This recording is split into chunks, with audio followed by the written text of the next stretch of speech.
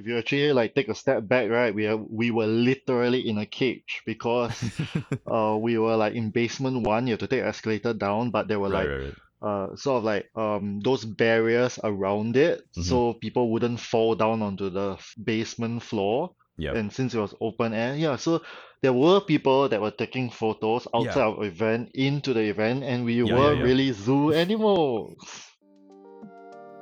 Welcome everyone to the Fox and Burger podcast, where we bring you closer to the Asian furry fandom, one episode at a time. I'm Michael the Matcha Fox. And I'm Burger. And today, we're returning to Singapore to talk with Ska and Decro, two of the main convention organizers for LIFC and LIFCO, respectively. In this episode, we talked about the history of LIFC, the differences between running a physical and online convention, their respective challenges, and finally, we also discuss the overall culture and everyday life of Singapore, and how that affects and influences its local furry community. We're excited to go back to Singapore, so sit back, enjoy the smell of kaya toast and kopi C, and enjoy.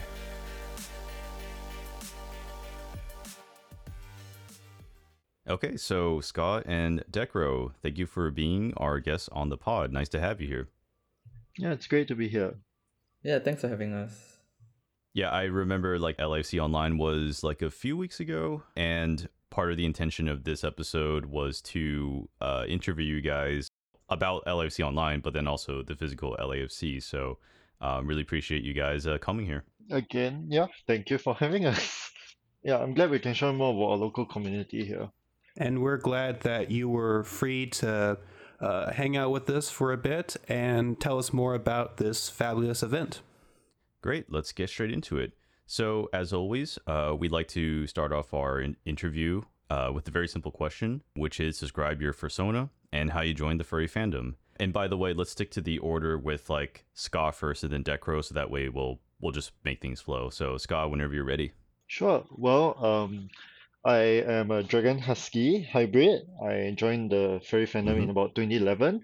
I kind of looked up the local Singapore community back then in like 2012 because I was kind of like bored one day and just Googled my country on Wikifur Right. to sort of like see what they knew. Then turns out, well, there's an active local group, and I started from there. Before that, it was a bit on like, Aragon, Saphira, Dragon stories that drew me to this furry community at the start. Yeah. All right, good taste in books. I'm Decro, Arctic Wolf. So I think I joined relatively recently compared to like most people. So I guess like it's kind of like if I've always been a furry kind of thing based on my interests, but I just never knew like the fandom is a thing, like. So I guess early on would be like Pokemon for me, and Mm-hmm. like some like cartoons here and there with werewolves and stuff. I think it's only like 2018, early 2018 that I joined the Singapore community. So since then I've been getting really involved with like meeting people, organizing events, stuff like that. Mm-hmm. Yeah. You mentioned organized events. That's something that I wanted to ask as a follow-up question, actually. So, in regards to LAFC, could you guys explain your guys' role? Just in briefly explain what you guys do for LAFC. Oh, well, I chair and organize the LIFC for the Mm-hmm. physical event, and I sort of like oversee and make sure that what we like to bring to the community is actually up to our expectation of sorts. Yeah. I think Scar brought me into the team like halfway through the planning of the 2019 LIFC. Right. Then but I did help out a fair bunch, like especially on like the organizing logistic stuff, and I think he was just like, okay, yeah, co-chair maybe question mark, and so like just give it a go.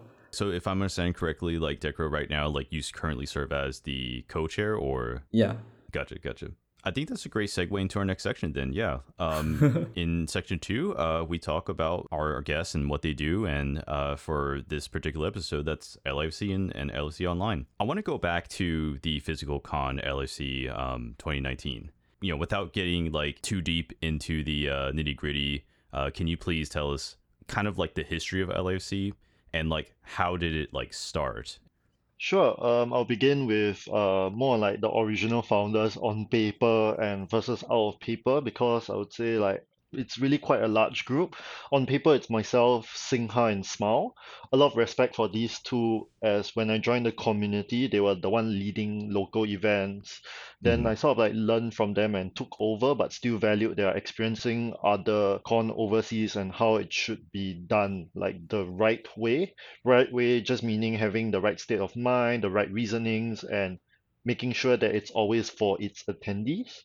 I would say that otherwise I can't really give enough thanks to Chi, like Chila Boss, for Hmm. listening to me all the time. Usually he's the Yeah. one that I bounce ideas to, as he was there for most of my, I'd say, hardship, stress, happiness of its completion, that it's finally done as well. I would also like to give shout out to the original team themselves that were a close confidence of mine. They didn't like, leak, they didn't share much, as Hmm. well as committing to be on board even though there wasn't clear information. It's kind of brave of them to do so, and all these played a part in bringing LIFC 2019 to life. I would also say that we had the guest of honor confirmed before deciding on that spot at that time to run it Ah, in interesting. June. Yeah, so we sort of like knew they were coming, then we ran the convention around that time. And can you tell us for the audience, like, who were the guests of honors for 2019? The guests of honors for 2019 were Fox and Pepper, like Fox Amore and Pepper Coyote. Hmm. So they Right. did a little concert for us. But generally it was like chaotic, but with the experience of like, my the past local events that I run, we did run like this thing called Furlay, which is like furry chalets before LFC Yeah, was yeah. ever run. I Mm-hmm. would say that Furlay was the precursor to all of this, like gathering people, knowing who can work well with one another. Yeah, but I would say generally I took the much of the initiative in bringing the first back to events and making them give input and stuff. I was pretty open to ideas as well. Yeah. Right, right. All right, yeah. I have such good memories of, LEC online, LEC 2019, because like maybe it's because I'm affected by COVID, because this is like the pre-COVID days, right? And that was my first time in Singapore. I think I already told you that, but yeah, that's my first time in Singapore. When was it again? Was it in May of 2019 or is June, it June June? June. 2019. Gotcha, Yeah. gotcha. Yeah. I guess I'll just say that I've been to Singapore as well, but not for LIFC. I Hmm. actually went to Singapore on When holiday was that? after, like, that was like in August. Yeah, 2019. Yeah. So I was a little bit too late to join, unfortunately. But thankfully, I was there for the online conventions. Since we're still talking about the physical convention and all that, can you two tell us what some of the difficulties were for hosting a FurCon in a place like Singapore? Were there any troubles with renting a hotel, finding a good location, any other things that I might have mentioned already? We started late. Other regional cons have like gotten set up already, like running for multiple years. But due to like, self-imposed standards as well as like, what we should know, what we should do, and as well as since many of us have gone to cons as well, we know what we like from them. We took what we like at times. We know what we would like to bring to the local community, especially for those who cannot travel. I would say that in 2019, running a one-room con was simply out of the question Hmm. because, Mm-hmm. we should bring something that the community have never experienced for those that cannot travel. Also, yeah, I feel that we will not be able to match prices due to like Singapore being a first world country, our currency strength is really high. It's just an Yeah, unfortunate yeah, hurdle. yeah. Higher cost of living. Yeah. Mm-hmm. Adding on to what Scar said, I think like it's kind of like a vicious cycle of sorts. You have like if you have high cost of living, the ticket prices would have to be higher. Less local first can come, less regional first can come. Then Yeah. from there we to kind of offset because the hotel cost is still gonna be the same. You kind of need to raise the attendee prices even higher, right? And to make up for that, and it's kind of vicious cycle. So it is. I think we did eat some losses for the first con. Yeah. As someone who has been to both Western and Eastern conventions, I think if you're trying to run an event like that, I wouldn't beat yourself too much up about like the cost of it, just because having an actual formal event for people to come to, especially if it's at a hotel or a convention center. It's more of a luxury rather than a necessity. It's like you don't have to go, but it is nice to have these things, and it's nice to go. And if you actually have a successful event, a successful convention, that means that you kind of have a flourishing community already. So it's kind of a sign that you have a good community that is supportive of each other and is active enough to actually have a yearly event, at least one. I think what you're doing is actually pretty good, even if there are any difficulties that come along the way. Just because this is kind of a big responsibility to put together an event, like in general, you know? Thanks for the encouragement. Yeah, thanks. Yeah, that's what we're here to do. I think Ska like kind of touched upon this topic already, but it's the idea of like bringing something new to Singapore, to the Singaporean furry community in a con, like a proper con. And that's exactly our next question. I mean, like, this is a question that we often ask on the podcast, which is, like, do you feel like you were trying to model LIFC off of a Western convention, or were you trying to make it something unique, or what are your thoughts on that? Yeah, on this, we did try to bring in like a Western con experience. Like mainly based off of like Australia or the US, or More on the like Purdue? US. Yeah, more on the US. Oh, okay, like AC. Yes, we brought like examples of dead dog dancers in. We tried to close it late Right, as right. well. But we also deviated because like I would say that we do not have a fursuit parade due to the crazy amount of permits we'll actually need, as well as like the weather in Singapore is yeah. like hot and humid. Wow.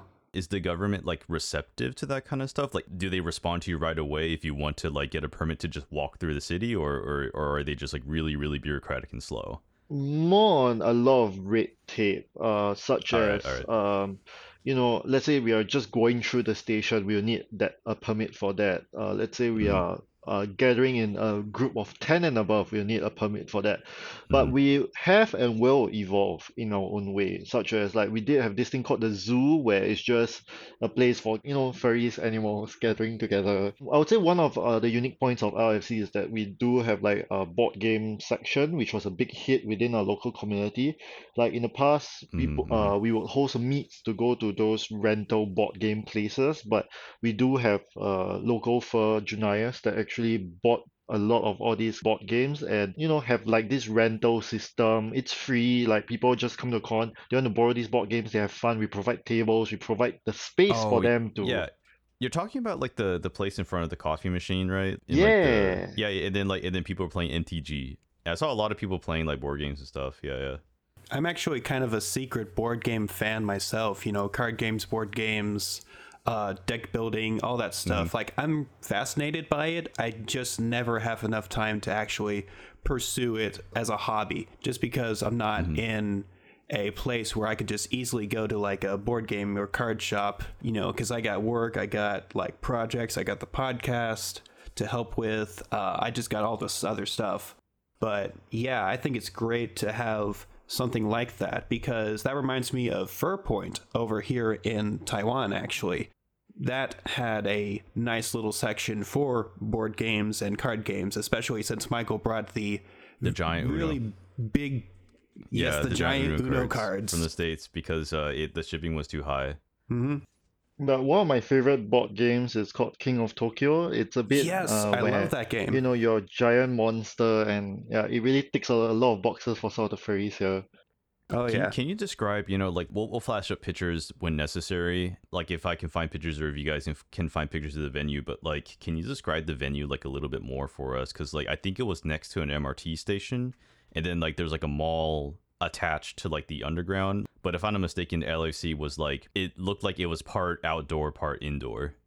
Yeah, and if you actually like take a step back, right, we were literally in a cage because we were like in basement one. You have to take an escalator down, but there were Right, like right, right. sort of like those barriers around it, Mhm. so people wouldn't fall down onto the basement floor. Yep. And since it was open air, yeah, so there were people that were taking photos outside of event into the event, and we Yeah, were yeah. really zoo animals. Yeah, I know what you mean. Like near the water fountain, And then Yeah. people and then people like all the tourists and like the maybe not really tourists, but passerbys were just like looking down into you guys. I remember I saw like some families taking pictures. Yeah, that was pretty cool. It was hot though. It was really hot. Like, don't get me wrong, but at least like, you can go back inside to one of the rooms to like cool down and stuff. Yeah. Was there anything else that you want to share about like the venue, the location that like stood out? The venue had a lot of fragile stuff like everywhere. And we Oh, were worried like fursuiters like bump into there and like oh things yeah. would just drop from the side. Mm-hmm. Oh, like the Mm-hmm. vase, right? Because like inside the Yeah. rooms, there's like paintings and vases and stuff like that, like artwork. Yeah. Oh yeah, I remember from the games, we had fursuit games at that point in time. Oh, so what yeah. I was just like, hey Scott, can we go and find people? Can we tell them to stand like between the fursuiters throwing like that giant plush ball and the vase, so like if they're kind of like goalkeepers, that's not break anything.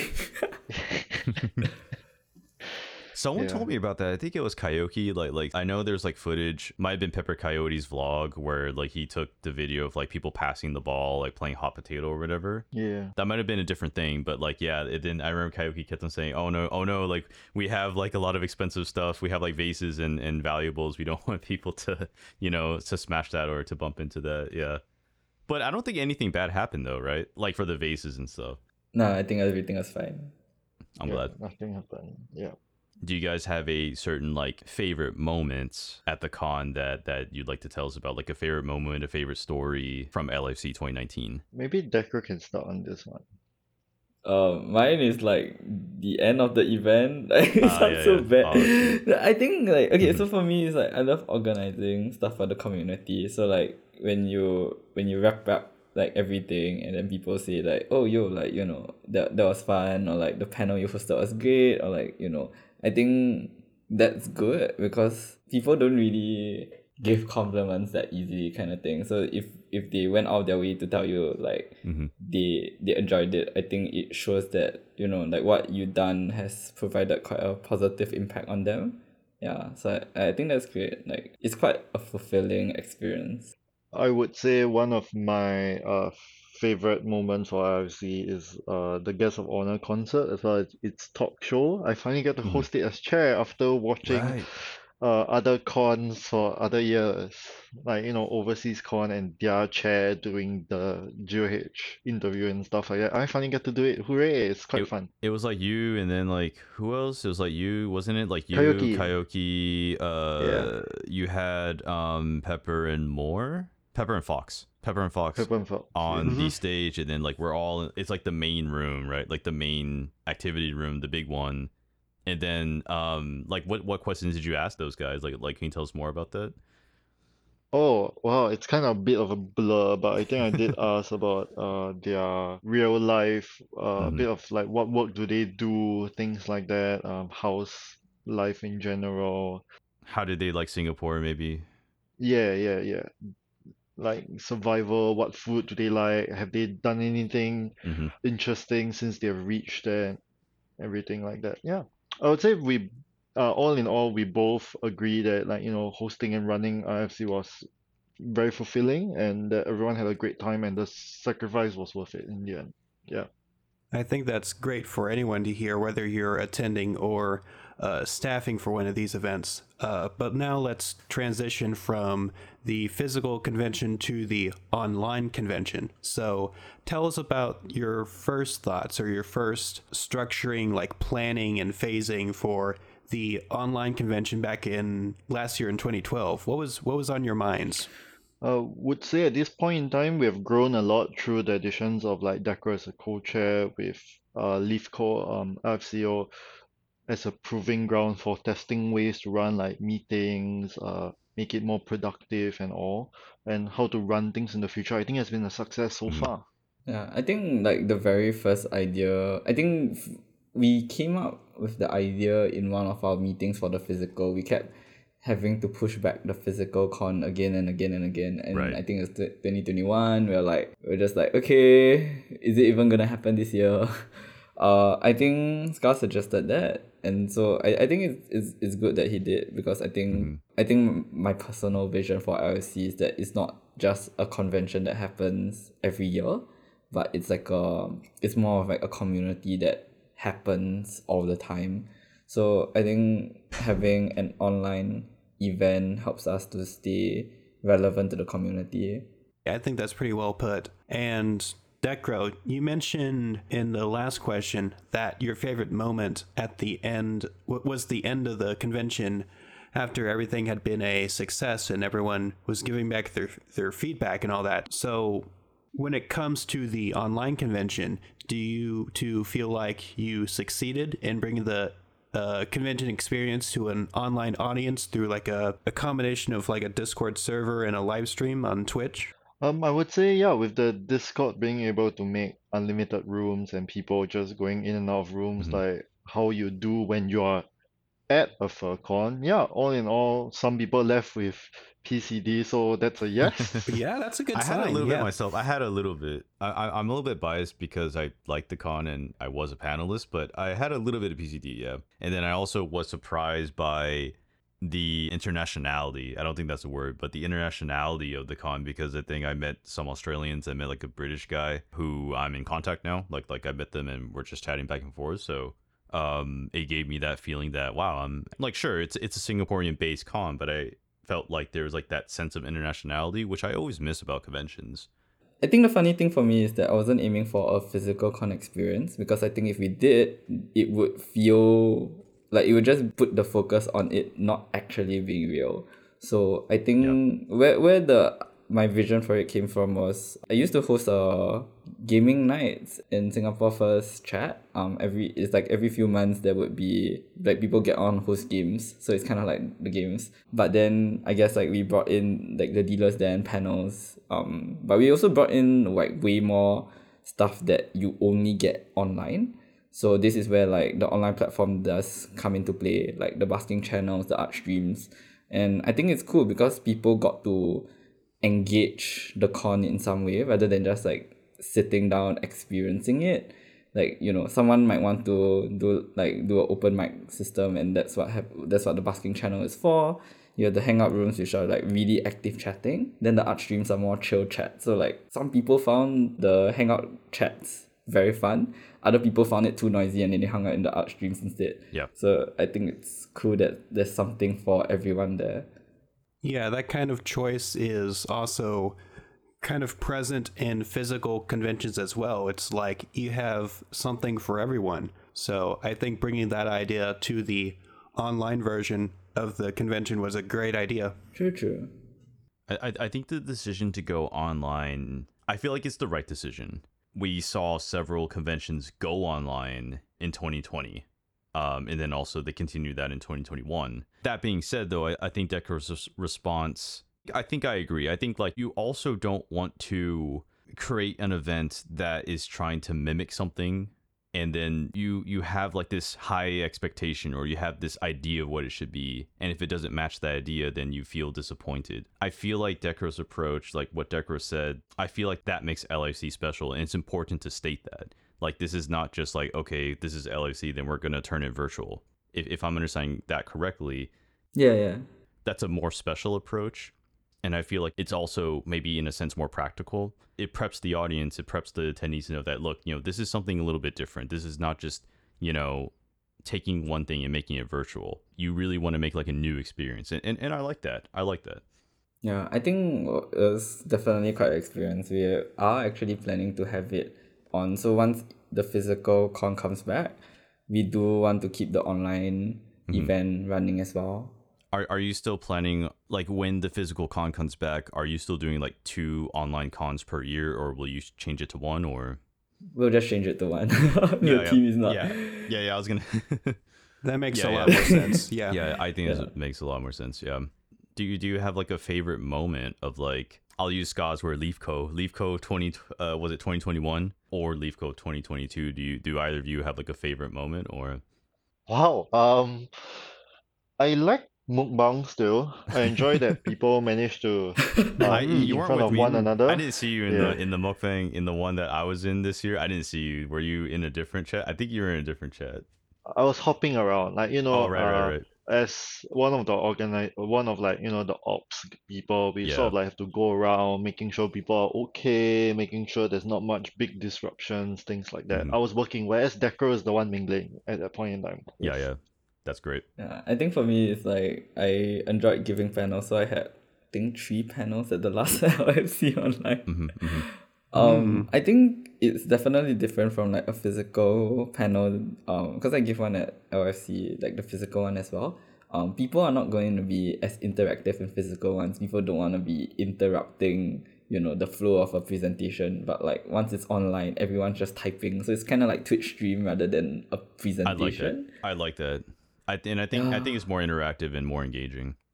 yeah. Oh my goodness, it's so Mm-hmm. good. Mm-hmm. Yeah, it's definitely a different experience. Burger, do you have a, favorite moment? How about we ask you the question? Yeah, from either one, I mean, I don't want to do this to butter you up, but the drunken Volpine thing that you help host, I think that's probably one of the highlights of the Why? event. Well, why is that your favorite panel? It's just a nice little send off after the closing ceremonies. It's nice to just kind of hang out and have some drinks and tell stories, maybe do a little trivia. I think it's a nice idea. So I'm glad that you can bring that to LIFCO. I want to thank Ska and Decro for letting me do that because I thought I was going to get shut down, but I didn't. So I was like, all right, yeah, cool. No, you guys have worked hard for both conventions, and I think both Berg and I appreciate it. I feel like I was the only US panelist. I feel like almost everyone else was like Singaporean, maybe one Malaysian. I think I'm not sure. I think it's mainly Singapore, and you guys can correct me on that. But anyway, like as one of the few like foreign panelists at that con at LFC this year, 2022, I was honored. It brings like something new to the table. It makes like the con overall like enriched, I feel. And for people who can drink, then yeah, I mean, why not drink together and talk? I do just have one last question on this section, going back to talking about planning and organizing cons. Just based off of your guys' experiences, do you guys like have any advice for anyone starting a fur con or like a large scale meet? Ooh, okay. I would say large scale for me is a little different because you're there for one reason, like one day. It's Hmm. doable on your own, or maybe with a friend or two to help you with like bringing the crowd here and there because you have to herd people around. In this case, I would say start small, build up your confidence, know Yeah. your venue well and where you're getting at. But I would say like fur cons are a bit of a little like a whole different beast. Like you need to gather like first you need to gather like a bunch of like-minded people who believe in what you're trying to do. Yeah. You will not be able to do everything yourself, and you would sort of like need to plan for multiple large-scale events happening at the same time. Yeah, large-scale fur meets happening at the same time.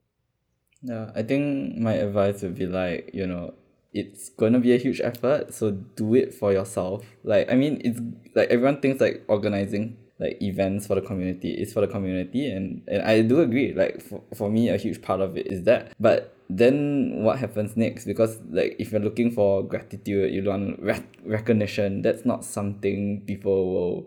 There's not something you get. Like in the end, it can be a very thankless job, and even if you are doing something for like literally free, like LFC online, there's gonna be one or two people who will ask, oh, why didn't you have this, or like the activities are not great, and Right. and it can be very disheartening in that sense. So like host an event, right? Because there's something in it for you too. Like, maybe it's fulfilling. Maybe you love interacting with people. Maybe you want to practice leadership skills, right? Or you're gonna draw, or you're gonna do something. Like basically have something in it for you so that you grow too. Like, yeah. Otherwise you're gonna burn out, and yeah, and how are you gonna care for a community if you can't take care of yourself? All right. That concludes this section of the interview. Let's move on to our next one. This is where we talk more about culture in general, more about Singaporean furs and Singaporean culture. Our first question is pretty standard. How would you describe Singaporean furs in general? Like, would you say that they're like outgoing, friendly, or how would you guys describe them?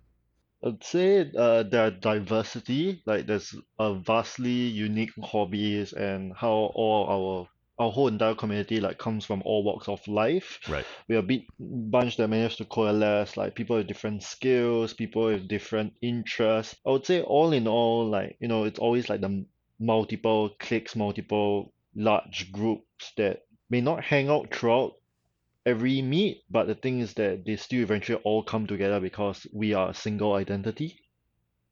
Yeah. I think to describe, I would say it's close knit. I know some people in the community think it like they see the Singapore First as very fragmented, but I think in any community there are always gonna be people who don't want to get involved, and I think that's okay.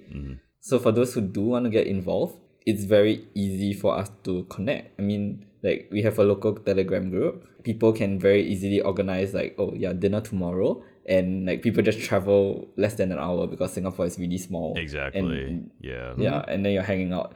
I think this is something that kind of lacks in, I think in other countries where like, oh yeah, we want to hang out means like a 3 hour drive down.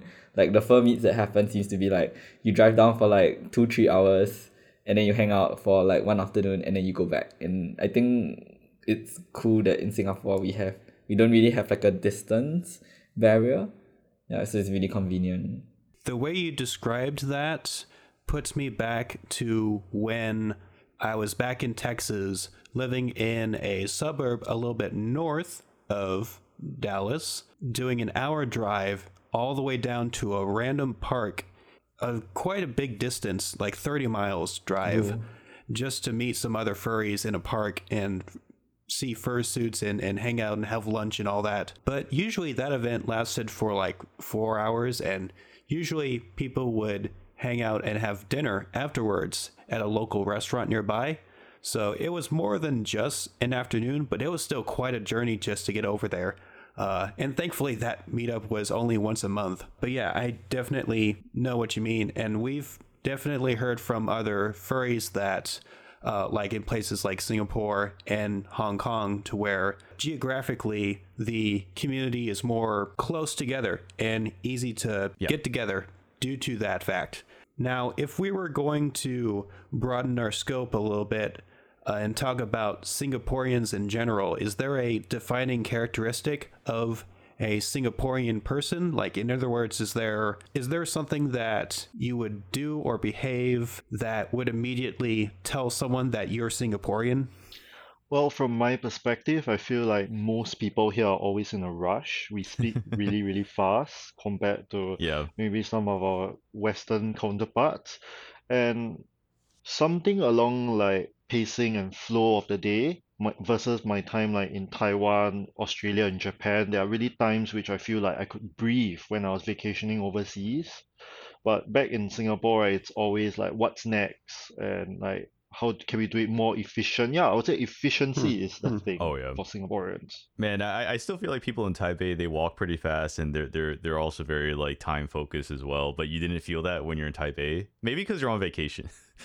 Yeah, maybe because I was on vacation. It's all right. Yeah. It does seem like a rather metropolitan, big city kind of a mindset to be like fast paced. What's next? What's the next meeting? What's the next big thing? Where do we queue to go to this thing? It's like that kind of thing, you know? I think for me, the accent is very obvious. I think like Scar brought that up with the pacing. Or wait, is pacing with the way you speak or just like the mentality? No, pacing mentality. Thomas mentality. Yeah. Okay, well, if you're talking about accent, I think people have like it's very staccato. It's like a very choppy word. Yep. Sorry, I was using music terms. So it's like the American accent, for instance, like flows better. Like does it make sense? Oh no.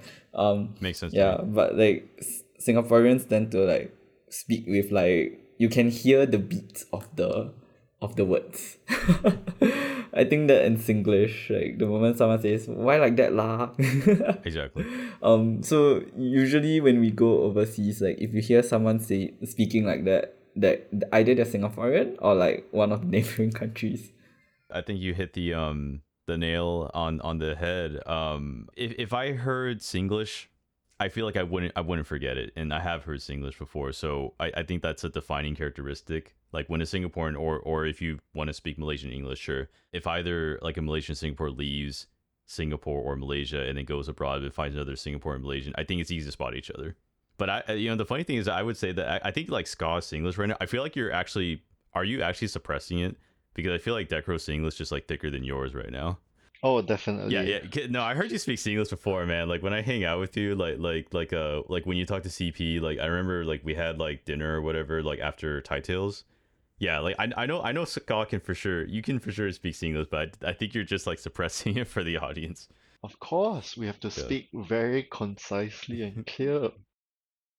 Sometimes I feel, though, like a little bit worried about, let's say, like the LGBT community in Singapore because I feel that Singapore is more socially conservative than Taiwan when it comes to LGBT. Like, I lived in countries, well, just US and Taiwan, where, like, for example, gay marriage is legal. And, these are like hard won fights. Like, it's something you strive for, right? Like, this is not something that came easily for these countries.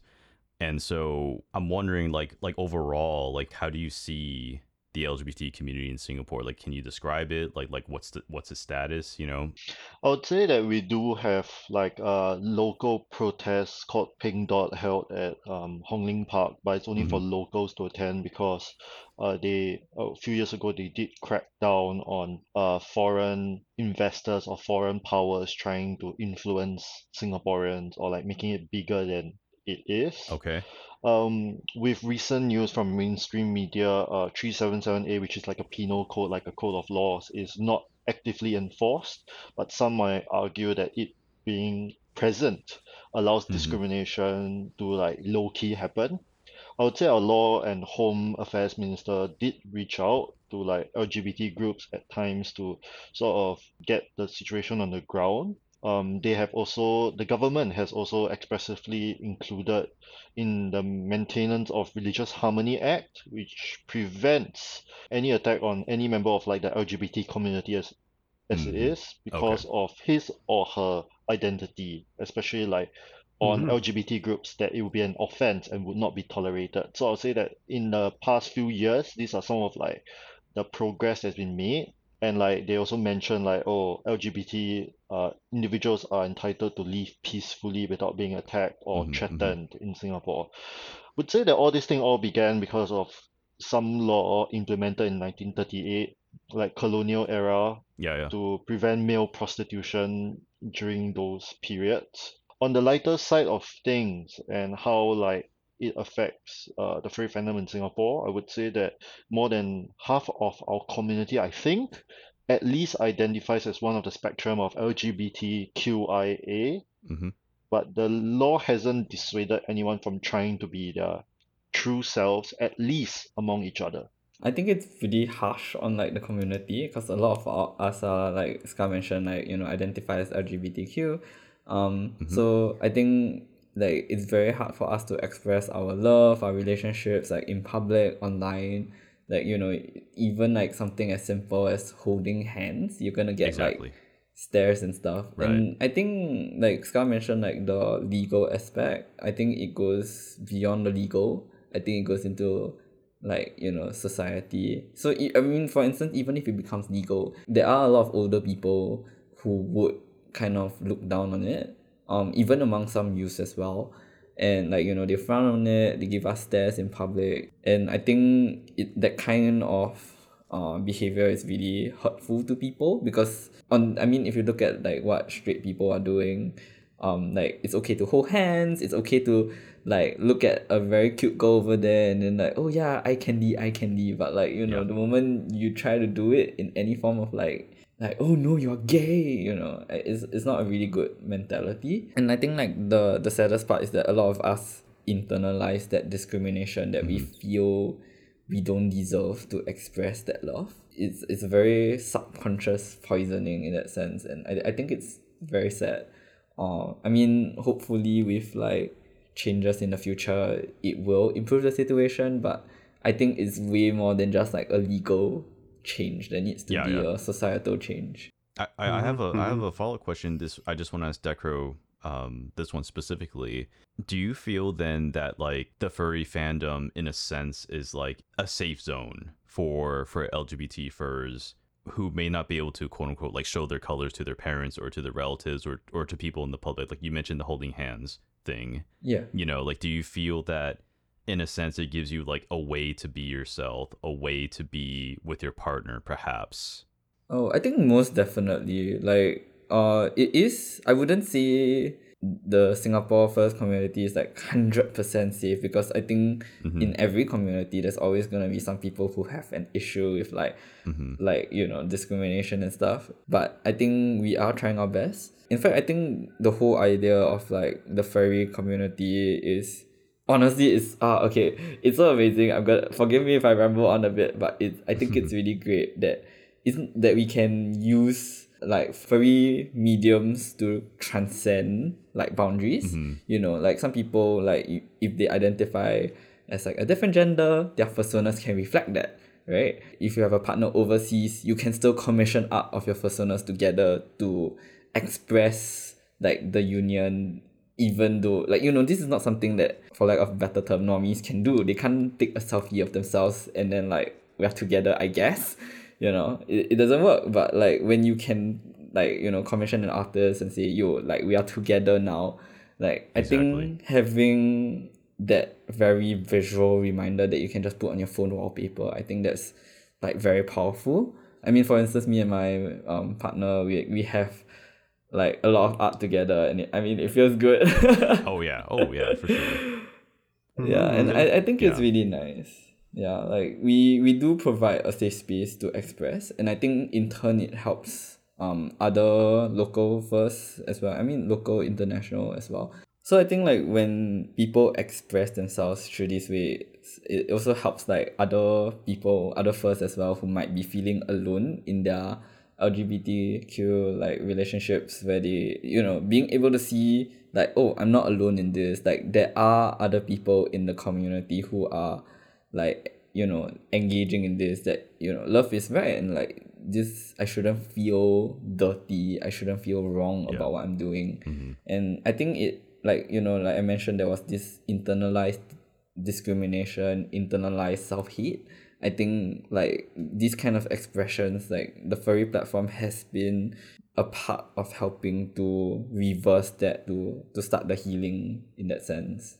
Yeah, it's always good to steer people in the direction of being more true to themselves rather than just doing what everyone else is doing. Just because, people are social creatures that have their own unique personalities. If you are able to bring that out, no matter what kind of medium that might be, then I do think that ultimately brings people more happiness long term. I agree with Decro here that I feel the furry fandom more often than not is a medium of expression, a way to express yourself. And if you are on the LGBT spectrum, I feel like in a sense it does provide a haven more often than not. I think it has been for me. Yeah, my family are fairly laissez-faire. They don't really care too much about like what I do as long as I don't do anything illegal.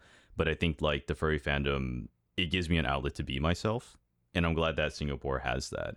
My next question here is something that we kind of like touched upon a little bit on the Karaoke and Hollywood episode, where it's like I feel that Singapore is this place where like East meets West. And I feel like, there's something to be said about like the British colonial heritage that Singapore has, and the U.S. of course was also a former British colony, so we also have this British heritage. But then inherently, like Singaporean is Asian, right? I find it so interesting that you have this country here in Southeast Asia at the edge of a peninsula, remarkable economic progress, political hardships, and yet Singapore has like forged its way, to be the country that it is now. That's impressive. I feel like a lot of us in the West, would find that to be something of envy. Again, you can totally correct me if I'm wrong here. Like the podcast is about this. Like, do you feel that Singapore, in a sense, like has this layer of being Western or Westernism, but at the core being Asian, or how do you guys feel about that?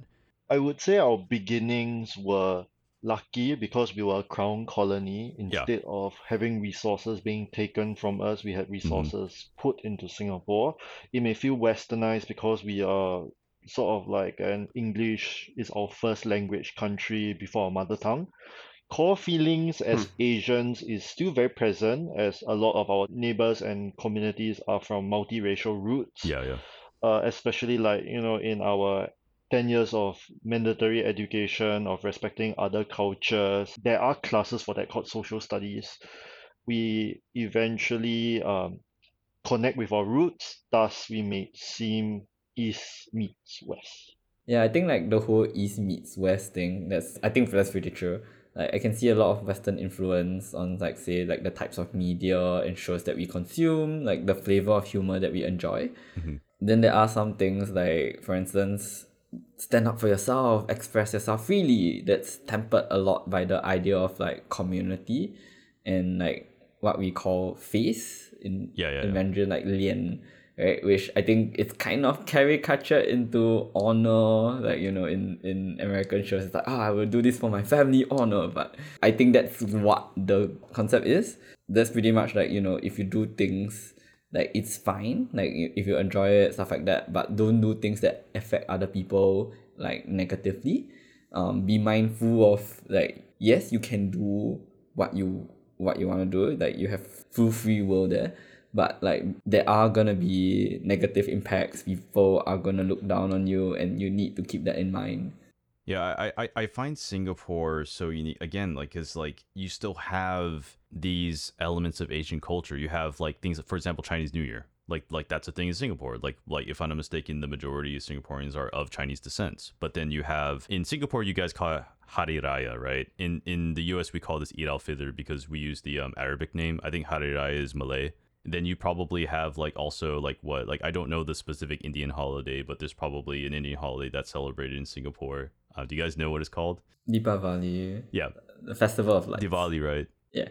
And in the US, we do have some of these holidays, but they're not official. Like Chinese New Year is not official. Eid al-Fitr is not official. These are celebrated by like smaller communities in the US. Again, because like the US is still a melting pot culture, right? We don't deny people the right to celebrate them. It's just not considered a national holiday.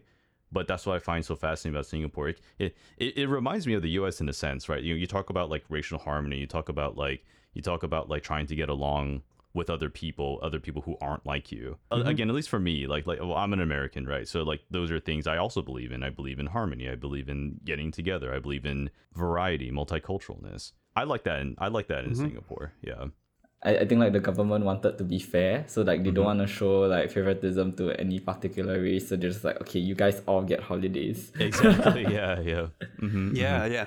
And there are like at least 4 different languages that they show on like signs and like public transit, and that to me shows a lot more harmony than maybe in the US. I don't know. I've only had limited exposure to Singapore, so I'm not sure exactly how harmonious the different cultures and ethnicities are in Singapore compared to the US are. I just feel like the fact that you have 4 different languages stamped right on top of each other just for everyone to see, that just shows that everyone is equal in that regard, at least. Yeah, it's actually very ingrained in our society. Like even our prime minister know how to speak Malay, know how to speak Indian, know how to speak Mandarin, and even Yeah. English. Like, Hmm. like I've heard him. yeah, it's just also ingrained in laws. Like even right now, public housing, there's actually like quota set. So it's like the whole entire HDB, which is like a housing development, or Hmm. say like Yeah. Yeah. your public housing, right? It cannot be all Chinese on every floor and Hmm. every block. There's sort of like allocations to make sure like it's Chinese, Malay, Indian and Eurasian, or sometimes they just say Eurasian slash others. Hmm.